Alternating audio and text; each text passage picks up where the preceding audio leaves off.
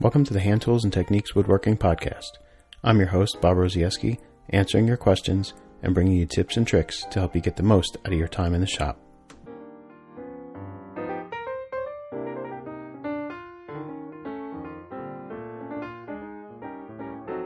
Are you thinking about chopping up an old handsaw, but you're unsure about the ethics of doing so? You want to know if a glued-up raised panel door with a twist can be fixed. Do you know the difference between accuracy and precision? I'll discuss these topics and more today on Hand Tools and Techniques. Hey everyone, welcome back to Hand Tools and Techniques. Thanks for joining me for episode 11 of the show for September 13th, 2017. Before I start today's show, I just want to take a minute to offer thoughts and prayers for the millions of people that have been impacted by the recent hurricanes to hit Texas and Florida. You know, it's really gut-wrenching to see the devastation that these storms have caused and continue to cause. So to everyone that's been directly affected by this damage, our thoughts and prayers are with you. As for myself up here in the protected mountains of southwestern Virginia, I'm still crawling right along on the hand saws that I've been working on. I have been trying to get out to the shop to work on them, but I just haven't really gotten a whole lot of time to do so. The past weekend was spent working on the cabin, which left me just way too tired to get out into the shop after the sun went down. I have gotten one of the saws almost completely finished, but the other three still need quite a bit more work before they'll be ready to list for sale. So, not quite as fast as I thought I would get them built, but these things always seem to work out that way. But something I have been starting to think about is my class schedule for next year.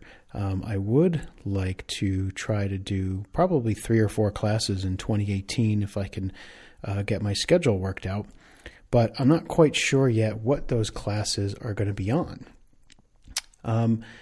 So I'm reaching out for a little help. If you live in the Grayson County, Virginia area, or you are willing to travel to Galax, Virginia, in the southwestern Virginia area, just above the North Carolina border, to take a class, or even if you can't travel, but there's a class you'd really like to take but can't find offered anywhere else, just drop me a line and let me know what kind of class you'd be interested in taking. I've been tossing around the idea of doing some basic one-day skill-building type classes, not so much project classes, but I'm not sure how popular that would be since there wouldn't be any kind of project being built.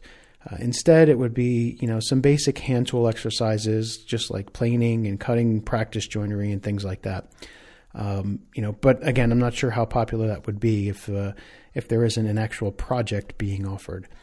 But so let me know if you'd find a class, a 1 or 2 day class like this useful, or if you'd rather take a class where an actual project was being built. I'm really interested to hear your thoughts. And like I said, I would really, even if you would have no intention on traveling down here to southwestern Virginia to take that class, if you could have any class that you wanted offered close by to you so you could go there to take a 1 day class or a 2 day class, what kind of class would you be looking to take? Let me know your thoughts. So I've got a new patron to thank this week. Thanks to Joe Delorier for signing up to become a patron. Joe was actually one of the students in my Candlebox class earlier this year. So hello, Joe, and thank you for signing up to be a patron. I also want to thank William Elliott, Arcadius Chikowski, Bill Warnock, Krister K., Lawrence Polinsky, and Jeff Skiles for their continued support on Patreon. And if you want to become a patron, you can do so by going over to the Patreon page at patreon.com/brfinewoodworking. And if you pledge $3 a month or more, you'll get access to a once-a-month patron-only episode of the podcast as my special way of saying thanks. And a note to my current patrons, certainly if you have something that you'd like to hear discussed on that Patreon Extra show, send in those suggestions because, I try to come up with good, interesting topics, but, sometimes it's just nice to have the audience feedback and participation and, what kind of questions do you have or what would you like to hear on the Patreon Extra show? So let's go ahead and get into our questions for this week. Our first question comes from Justin. And Justin says, "Hey Bob, I'm a new listener and a new hand tool woodworker. I'm in the process of building my first bench using a mix of Rob Cosman's $100 bench and Paul Sellers' workbench. I'm trying to gather my first hand planes. I currently own a Stanley No. 4 and a few chisels from the big box store. I'm a little overwhelmed as to what I need to purchase. I scour eBay regularly looking for a Stanley No. 7 or No. 8. Is there any issue with using other brands? I know Stanleys are somewhat the de facto in hand planes. Also, based on what I have, would a sharpening system be the next thing to buy? I have seen the sandpaper and plate glass granite slab method used." So, Justin, starting the hand tool journey can certainly be overwhelming, as you're finding out. But my first recommendation really would be to take a step back and really assess what your immediate needs are.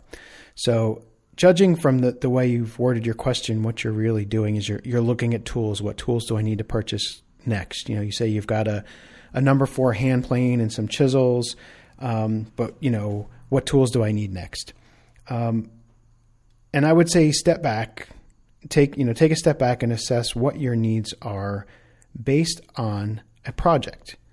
So I always suggest that new woodworkers first pick the project that they want to build before you even start thinking about tools. So that's my first suggestion. Forget about the tools for a few minutes and choose your project first. Now, it sounds like you may have already chosen a workbench as your first project, so that's great. It's a pretty ambitious first hand tool project, but that's okay. What I want you to do is break that project down into chronological tasks. What do you need to do first, second, third, etc.? Now, you don't necessarily need to list out every single task that you need to do to get to a finished workbench. Rather, just try and figure out, the first 4 or 5 tasks and what order you need to do them in.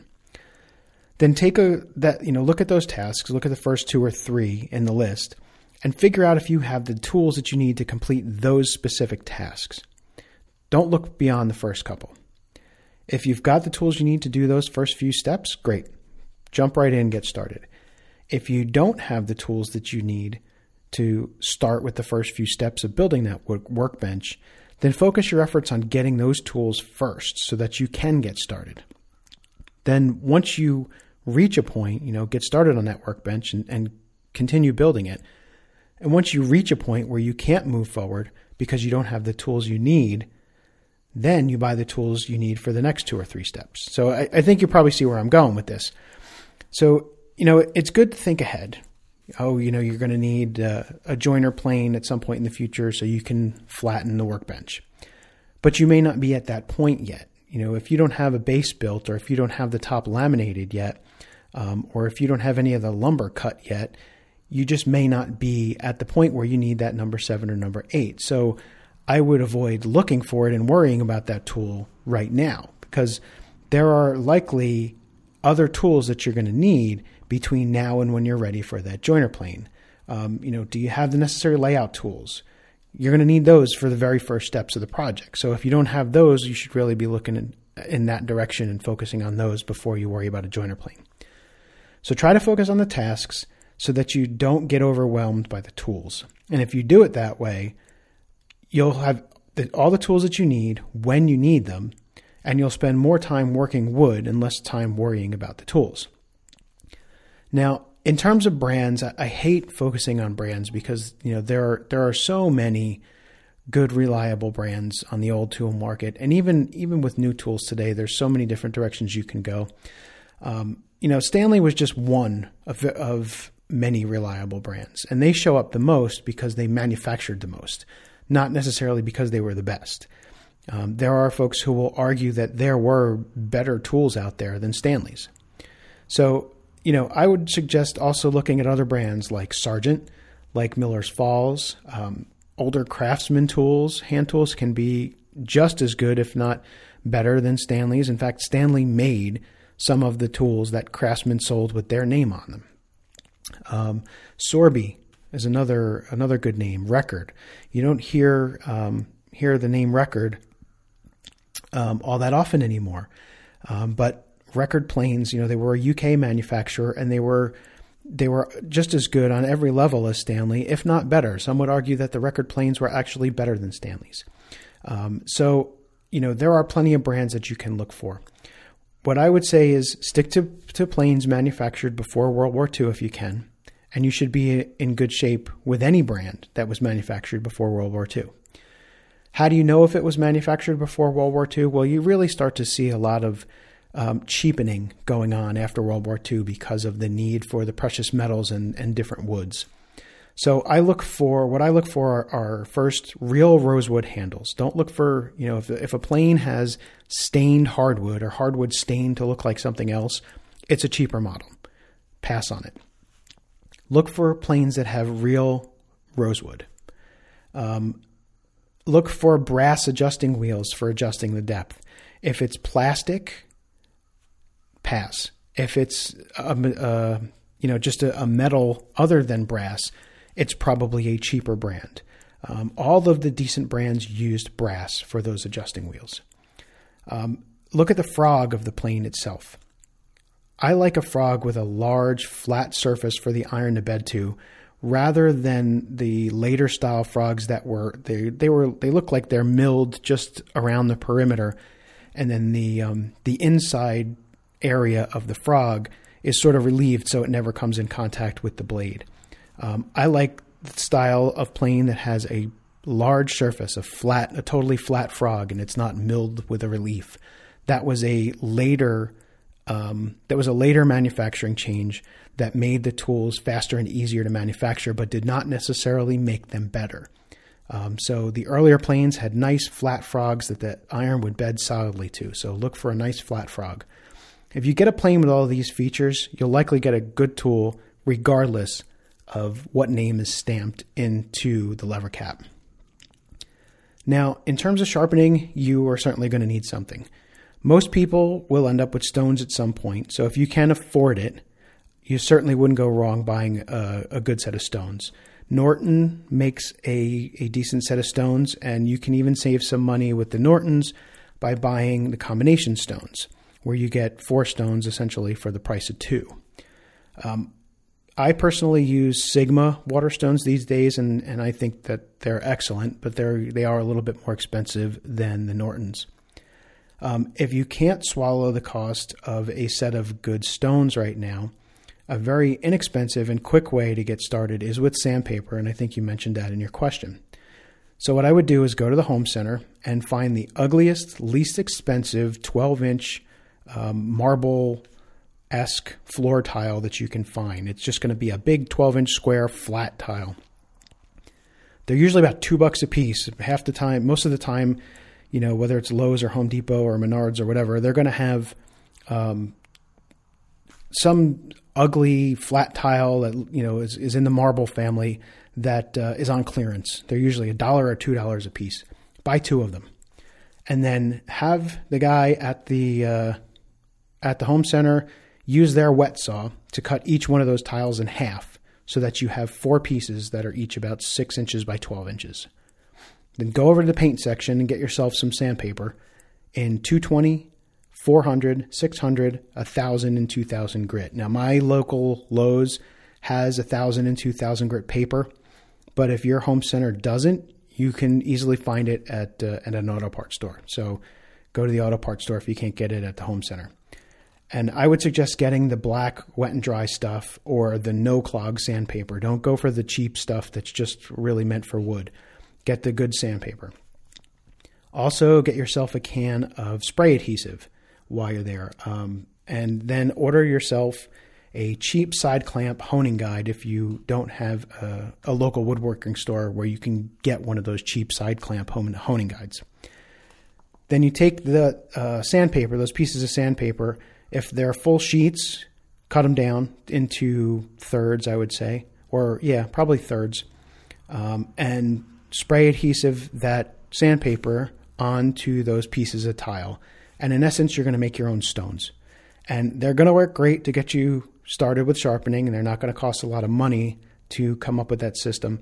And you may decide that you never want anything else and that system works perfectly fine for you and you never need to change. So That's what I would suggest to get started with sharpening if you can't go for a full set of stones right now. So I hope that helps. So our next question comes from Rush. And Rush wants to know, when does it make sense to cut down a saw to salvage it? He says, I picked up a nice old Atkins saw, filed 6-point rip. Apparently someone had kinked the blade and attempted a repair by hammering the plate, which is now dimpled in that area. The saw continues to be weak at that point and is also missing a tooth there. There's a good 21 inches of saw plate from the dimpling missing tooth back to the handle. Would it make sense to cut and reshape the blade to salvage this saw? As a shorter saw, I thought it might still offer good service as a bench rip saw for boards clamped into the bench vise. So, Rush, I have seen and repaired a lot of old, damaged, bent saws, and I have seen saws where folks have attempted to repair the damage and done more damage than there probably was in the first place. So I would say absolutely go ahead and cut that saw down. In fact, I myself have an old Distin, I think it was a Distin, that someone gave me that the toe of the saw had a kink that was so bad there was no way it was ever going to be completely hammered out. And if you did completely hammer it out, that section was going to be so weak that it just wasn't worth it. It would definitely kink again because the area closest to the toe of the saw is usually the hardest to fix and also the thinnest and the area that is most susceptible to future damage. So it tends to be the area where much of the time the damage is somewhat permanent. Sometimes you can repair damage at the toe, kinks at the toe, but sometimes you can't get them out fully and then they just kink again. So I have certainly cut down old saws to make shorter panel saws, and it works just fine. What I would suggest so that the saw still looks appropriate is that you try to get some measurements from an actual panel saw in that size. So if you were to just take the saw and cut the toe off of it, what you're going to end up with is, say, a 20-inch saw that's way too tall, right? The blade is probably way too wide for its length, depending on how wide the blade was to begin with. So what I will typically do, if I'm going to take a 26-inch saw and the front 3 or 4 inches is damaged, so I've got to cut, several inches off the front of that, I'll look at the dimensions of, say, a 22-inch saw or a 20-inch saw and cut the saw not just at the toe, but I might cut it along the back as well and make the blade a little bit narrower to even out those proportions. And that's going to give you a saw that actually looks a little better. It's not that important that it looks good, unless it's important to you. It's just something that I like to do because to me that it just makes the saw look a little bit more proportional and not so short and squat and stubby. So I would suggest looking at old saw proportions and trying to get the height of the saw in proportion with whatever length you end up cutting that saw down to. I agree with you. I think your saw would make a great bench rip saw once it's cut down to about 20 inches or so, and should do the job just fine. So I say go ahead and cut it down. So our next question comes from Jonathan, and Jonathan has what I think could be a pretty common problem. He wants to know, are there any realistic options for fixing or at least slightly improving a glued up frame and panel door that has a bit of a twist? So Jonathan, I think you're in good company. I don't know anyone who has ever built a frame and panel door that has never built one that had a slight twist to it.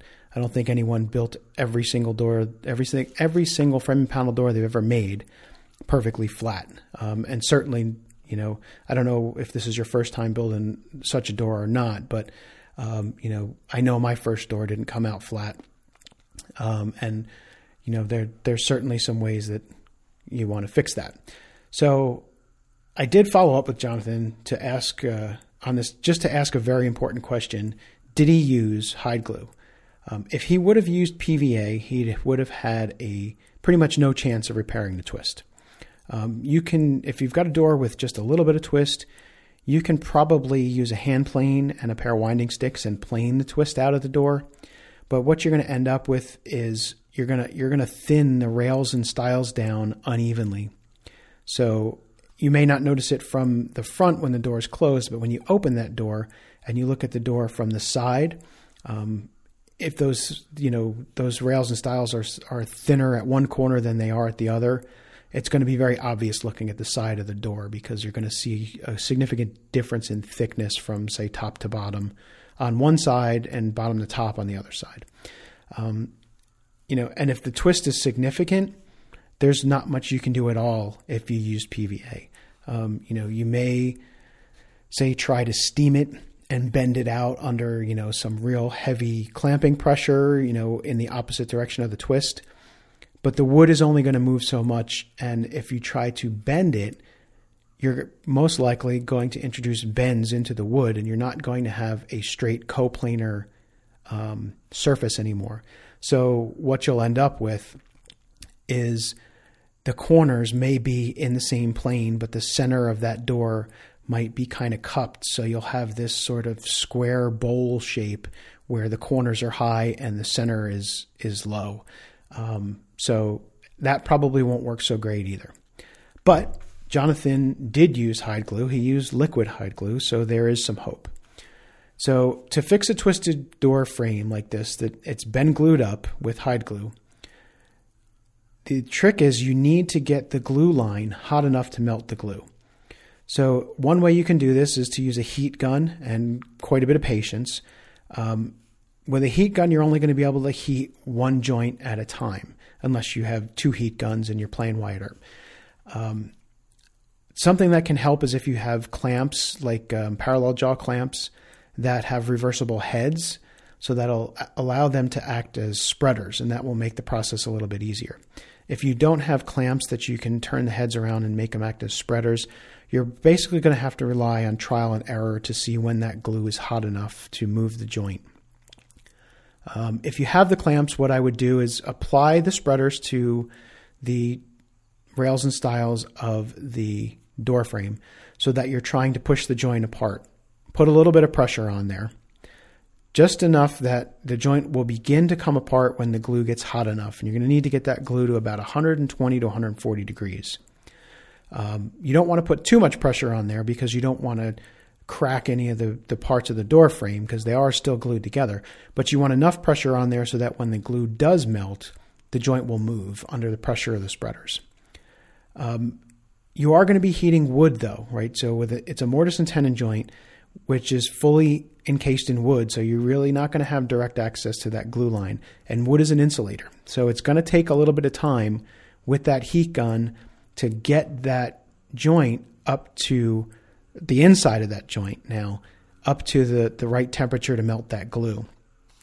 And you're going to have to get it up to that temperature on all sides of the joint. So you're going to have to constantly be moving the heat gun from one side of the joint to the other to try and heat it up. And you want to do so carefully so that you don't scorch the outside of the wood.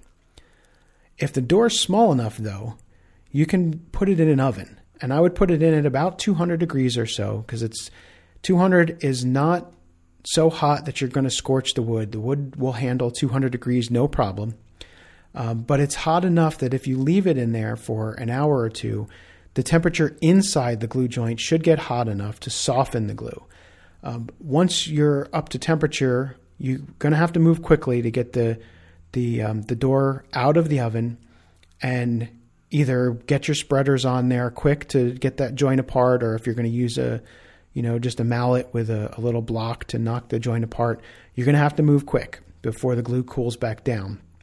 But you will have a minute or so to work on it if you get the glue warm enough. And like I said, it's probably going to take an hour or so in the oven to get the heat all the way to the inside of that glue joint, because wood is an insulator. You can try soaking the joint in boiling water, but that may do more harm than good. Soaking a joint in water is typically going to work better if the glue line is exposed. For example, if you have a corner with a through dovetail, you can soak the corner in some boiling water, but the water there has direct access to the glue.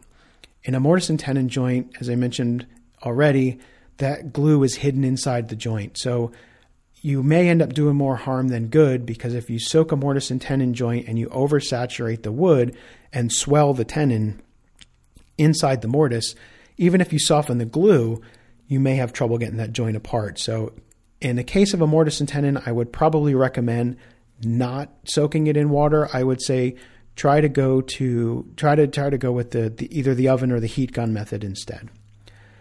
If you can get the joint open just a little bit from the heat, but you can't get it all the way out, one thing you can also try to do is put in some denatured alcohol into the joint. Now, what is going to happen is once you get enough DNA into the joint, the hide glue is going to turn brittle, sort of like glass or like rock candy. Once the alcohol flashes out and the glue gets brittle, you can give the joint a good wrap with a mallet and break the glue bond, because the glue bond will actually shatter because the glue gets brittle. And that should help you to take the glue joint apart.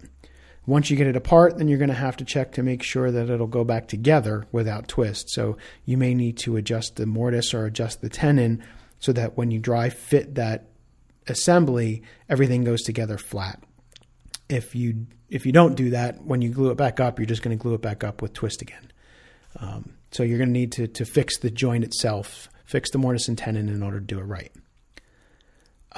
But, unfortunately, as I've been saying all along, the mortise and tenon is probably the toughest of the joints to undo. But if you did use hide glue, at least you'll have a chance. So I would say give those solutions a try. So our last question comes from Marcus, and Marcus wants to know if we can discuss how you measure, mark, and cut parts to ensure equal sizes for a project. What tools do you use to take the rough lumber up to a point where you're ready to begin joinery? Planes, saws, shooting boards, tape measures, etc. I like to be very accurate, but I'm told that my adherence to numbers can actually backfire. So, Marcus, whoever told you that your adherence to numbers can actually backfire is absolutely 100% correct. The way I like to look at it, it's the age-old argument of accuracy versus precision. When we're working by hand, our goal is to be very, very precise. Accuracy, on the other hand, is not so important. So what do I mean by accuracy and precision? What's the difference between the two? The old, arrow target is kind of the way that it's often illustrated, where, the bullseye, if one of your arrows goes into the bullseye, it's very accurate. But if one of them goes into the bullseye, one of them goes into, one of them is high of the bullseye, one of them is low of the bullseye, one of them is left of the bullseye, one of them is right of the bullseye. You might say that those arrows are all very accurate because they're close to the bullseye. They're all close to the bullseye, but they're not very precise, because even though they're all close to the bullseye, they're all spread out. So how can we relate that to woodworking? Well, let's say you're building a table. You need 4 table legs. The plan that you're working to calls for table legs that are 30 inches long. Well, if you cut one of those table legs, and that first table leg is 30 inches, the second table leg is 29 and 15/16. The third table leg is 30 and a 16th. The fourth table leg is 29 and 7/8. Now, I would say that all of those, and of course this is an exaggeration, they are close to being accurate, right? You were shooting for 30 inches and you're only off by, for the most part, a 16th of an inch. But if you try and build a table with those legs, that table's going to wobble because the legs are not the same length. On the other hand, if the plan calls for legs that are 30 inches, you cut your first leg, and accidentally that table leg comes out to 29 and 7/8 instead of 30 inches. Well, as long as you make your other 3 legs 29 and 7/8 so that all 4 legs are identical, that table is going to be just fine. It's going to sit nice and flat and not wobble on a nice level surface. So that's really the difference between accuracy and precision, right? The first example, those numbers were fairly accurate, but because they were, they kind of all hit around that 30-inch mark. Now, the second example wasn't really accurate. They weren't close to 30 inches. You're a whole eighth of an inch off, but they were all exactly the same measurement. That's precision. That's what we're looking for when we're woodworking. Whether you're cutting things on a machine or cutting things on by hand, what we're looking for is to be as precise as possible. So how do we do that? Well, on a table saw, you might use a sled with a stop block. So maybe those legs aren't all exactly 30 inches. Maybe they're a 32nd of an inch shy of 30 inches. But by using a stop block, at least all four of them are exactly the same length, and that's the important part. The same thing happens with handwork. I may take a measurement when I first start a project. So I may take a tape measure out or a ruler, and I may measure, those legs to be 30 inches. And then I square my lines up with my square, my marking knife, and I saw the line, and maybe I saw it a little off. So I have to put on a shooting board and take a hand plane and shoot the edge square. Well, after shooting the edge square, I may be an eighth of an inch short or a 16th of an inch short. But it really doesn't matter as long as I make my other three legs identical in size to that first one. Or in essence, make sure all four legs are identical. How do we do that? Well, with handwork, we can plane off using like a shooting board. We can remove wood in almost thousandth of an inch increments. So if I'm making a table, I'm going to cut my first leg to size, and then I'll actually probably cut all four of them to size, and then I'm going to adjust to make sure that all four are the same length. Now, in reality, I probably wouldn't do that with table legs because I would probably level the table after. But I'm just using that as an example. If we use tenons as an example, I want my shoulder to shoulder length on my tenons, like for the aprons of a table, to be exactly the same size. If the plan calls for 20 inches shoulder to shoulder on my tenons, on my aprons, I'm going to make sure all four aprons are identical shoulder to shoulder. They may not be exactly 20 inches. They may be a 16th of an inch off or a 32nd of an inch off or maybe even an eighth of an inch off. But I'm going to make sure that those shoulders are all identical by maybe using a shoulder plane or just maybe the way that I mark and cut and saw. They may be a little bit off of the number, but they're all going to be identical, and that's going to ensure precision, and that's going to ensure that things go together square and properly, and that I don't run into problems later on. So in terms of tools, how do I take the lumber? Well, I'm going to plane my lumber by hand, and in order to make sure if I need parts that are the same thickness, I use a marking gauge, and I will gauge the thickness directly on those boards, and then I will plane to the gauge line. And similarly to what I was saying before, I may not be using stock that is all 3/4 of an inch thick, but if I use the same marking gauge setting to mark all my pieces, and I plane to the line on all of those pieces are going to be all an identical thickness, even though I may not be hitting the exact measurement. I may not be hitting exactly 3/4 of an inch. I may be a 64th of an inch off. That's fine. As long as all the pieces are the same, that's really what we're going for. So that's sort of when I talk about the difference between accuracy and precision. Precision is how close you can get those parts, how identically close you can get those parts, regardless of the number. So that's where, whoever had told you that your reliance on numbers can backfire, that's what they mean. Forget the number and instead work on being more precise and getting your parts, if they're supposed to be identical, make sure they're identical.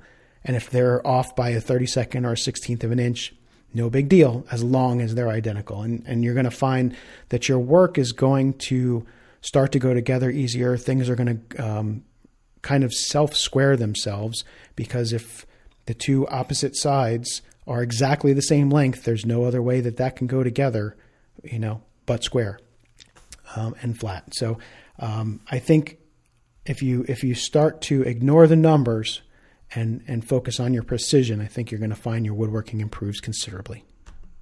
So that's all for the mailbox for this week. As always, if you have feedback, questions, or topic suggestions for the show, you can record a voice memo on your phone and email it to bob@brfinewoodworking.com. You can leave a voicemail at 276-601-3123, or you can also go to brfinewoodworking.com/contact and fill out the contact form. And let's start getting some more voice memos and some voicemails, and so I can share more voices than my own on the show. After the break, I'll be right back with today's main topic. Hey everyone, it's Bob, and I want to talk to you about another option that you have for supporting the show. In fact, it's a way that all of your financial support comes directly to me. You may or may not be aware that one of the services that I offer on my website is handsaw sharpening. I've been sharpening handsaws for almost 15 years, and I've done so as a side business for almost 10 years. If you have a handsaw that needs sharpening, by sending it to me, the proceeds will go to help support and grow the podcast, and you'll get your handsaw professionally sharpened and tuned in return. You can find the prices for the various saw sharpening and restoration services that I offer by visiting my website at brfinewoodworking.com and clicking on products and services. And for the next month only, I'm offering a special discount just for listeners of the podcast. If you send me a saw before the end of September 2017 and mention that you heard this ad on the podcast, I'll give you 10% off the service for each saw you send me. Just go to brfinewoodworking.com, review the saw services that I offer, and then use the email address or contact form on the website to get the process started. And don't forget to mention that you heard this ad on the podcast to get 10% off during the month of September 2017. Thanks for your support, everyone. I really appreciate it. So today's main topic is dust control in the hand tool shop. Not exciting, I know, and it probably won't be a real lengthy discussion, but it's a topic worth talking about anyway in this age of the safety police. But I want to stress the word control here. I don't like using the word collection when talking about this topic because dust collection is only one aspect of the larger subject of dust control. So I'll certainly touch on the subject of dust collection, but I want to make sure that the discussion doesn't stop there because there's more to dust control than just dust collection. This topic was actually suggested by a listener of the podcast, but for the life of me, I can't find the original email to give credit to the person who sent in the question. So to the listener who sent in the question, I apologize for losing your email, and I will go up to my cabin this weekend and spend some time ripping down log siding on my brother's wobbly job site table saw as penance for my error. So this listener is interested in setting up a hand tool workshop inside of the main living space of his house, similar to how my old shop in New Jersey was set up. And what I mean is like somewhere like a spare bedroom or an office or space or something like that, as opposed to in a basement or a garage or in a separate building. His main question or concern was about dust getting from the shop into the HVAC system and recirculating through the rest of the house. Now, it's a valid concern and one that is certainly worth some thought. However, I don't think there's a whole lot to be concerned about in this regard when it comes to woodworking by hand, with maybe one exception that I'll talk about in a minute. So when it comes to woodworking by hand, I really don't find that dust in the HVAC system is a problem. What I find is that dust on shoes being tracked through the house is actually more of a problem. And believe me, there are plenty of times that I have gotten in trouble for tracking dust through the house on my shoes than worrying about anything getting into the HVAC system.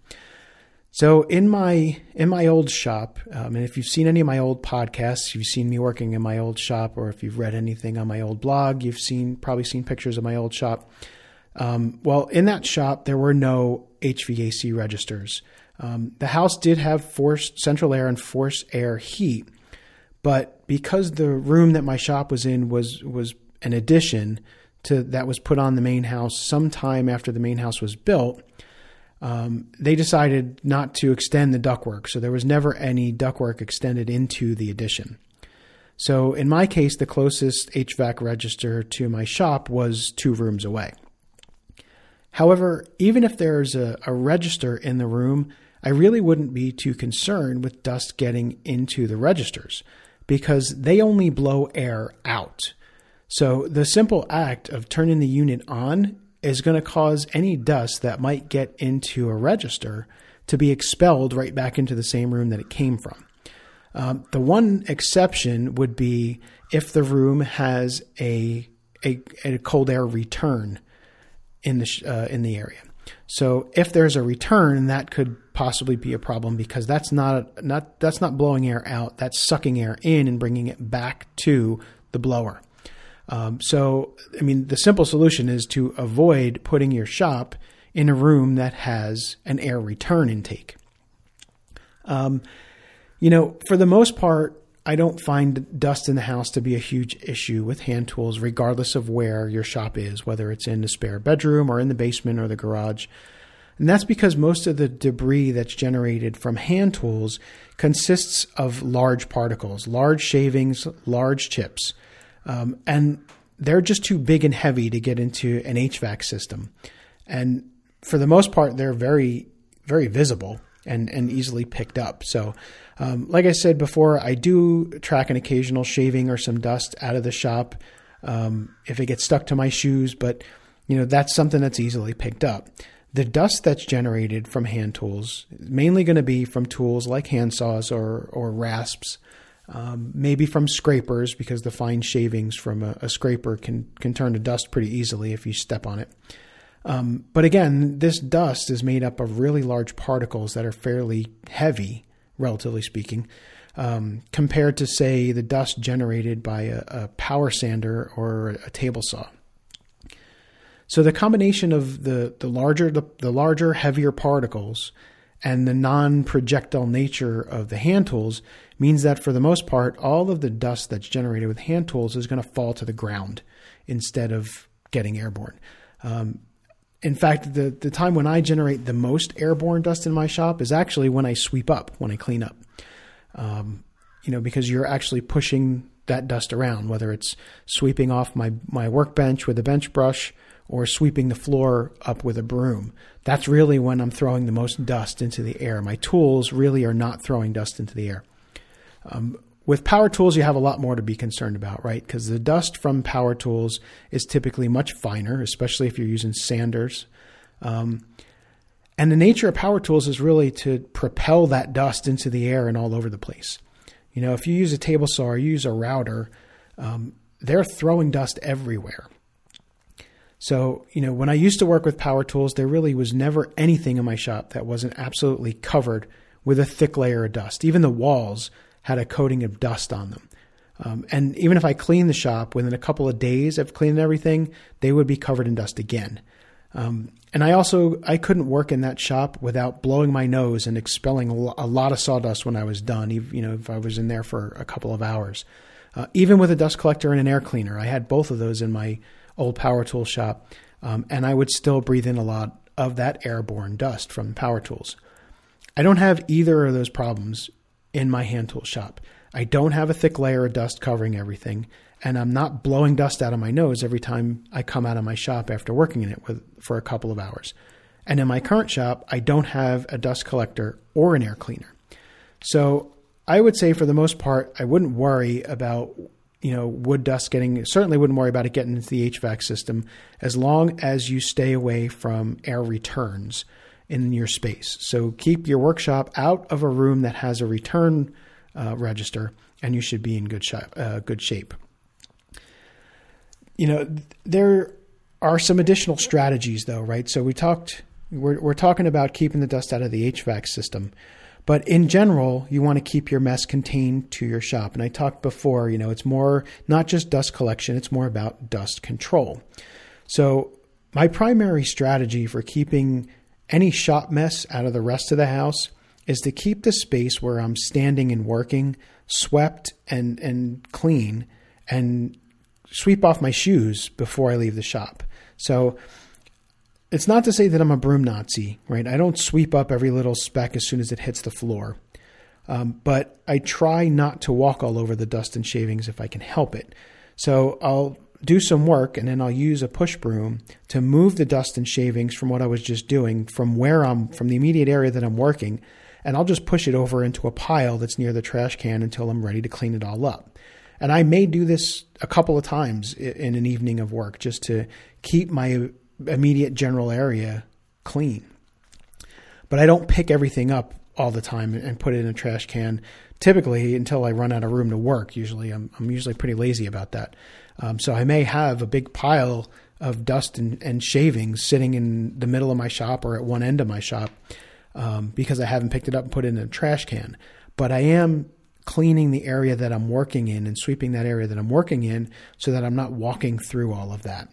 And I find that simply moving all of the shavings and dust away from that immediate working area really helps to minimize the amount of dust and debris that sticks to the bottom of my shoes so that I'm not trapping it or trailing it all over.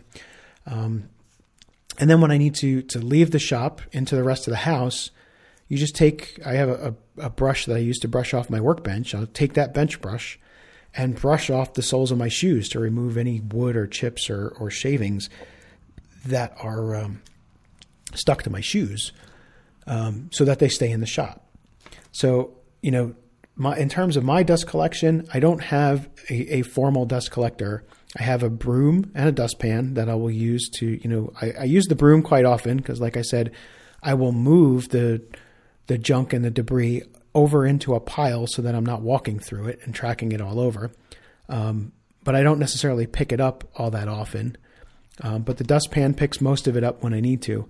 And then when I want to do a real thorough cleaning around the shop, I may break out the shop vac and just, vac off the windowsills and things like that. You are going to get some dust that is airborne. Obviously, sweeping is going to throw some dust airborne.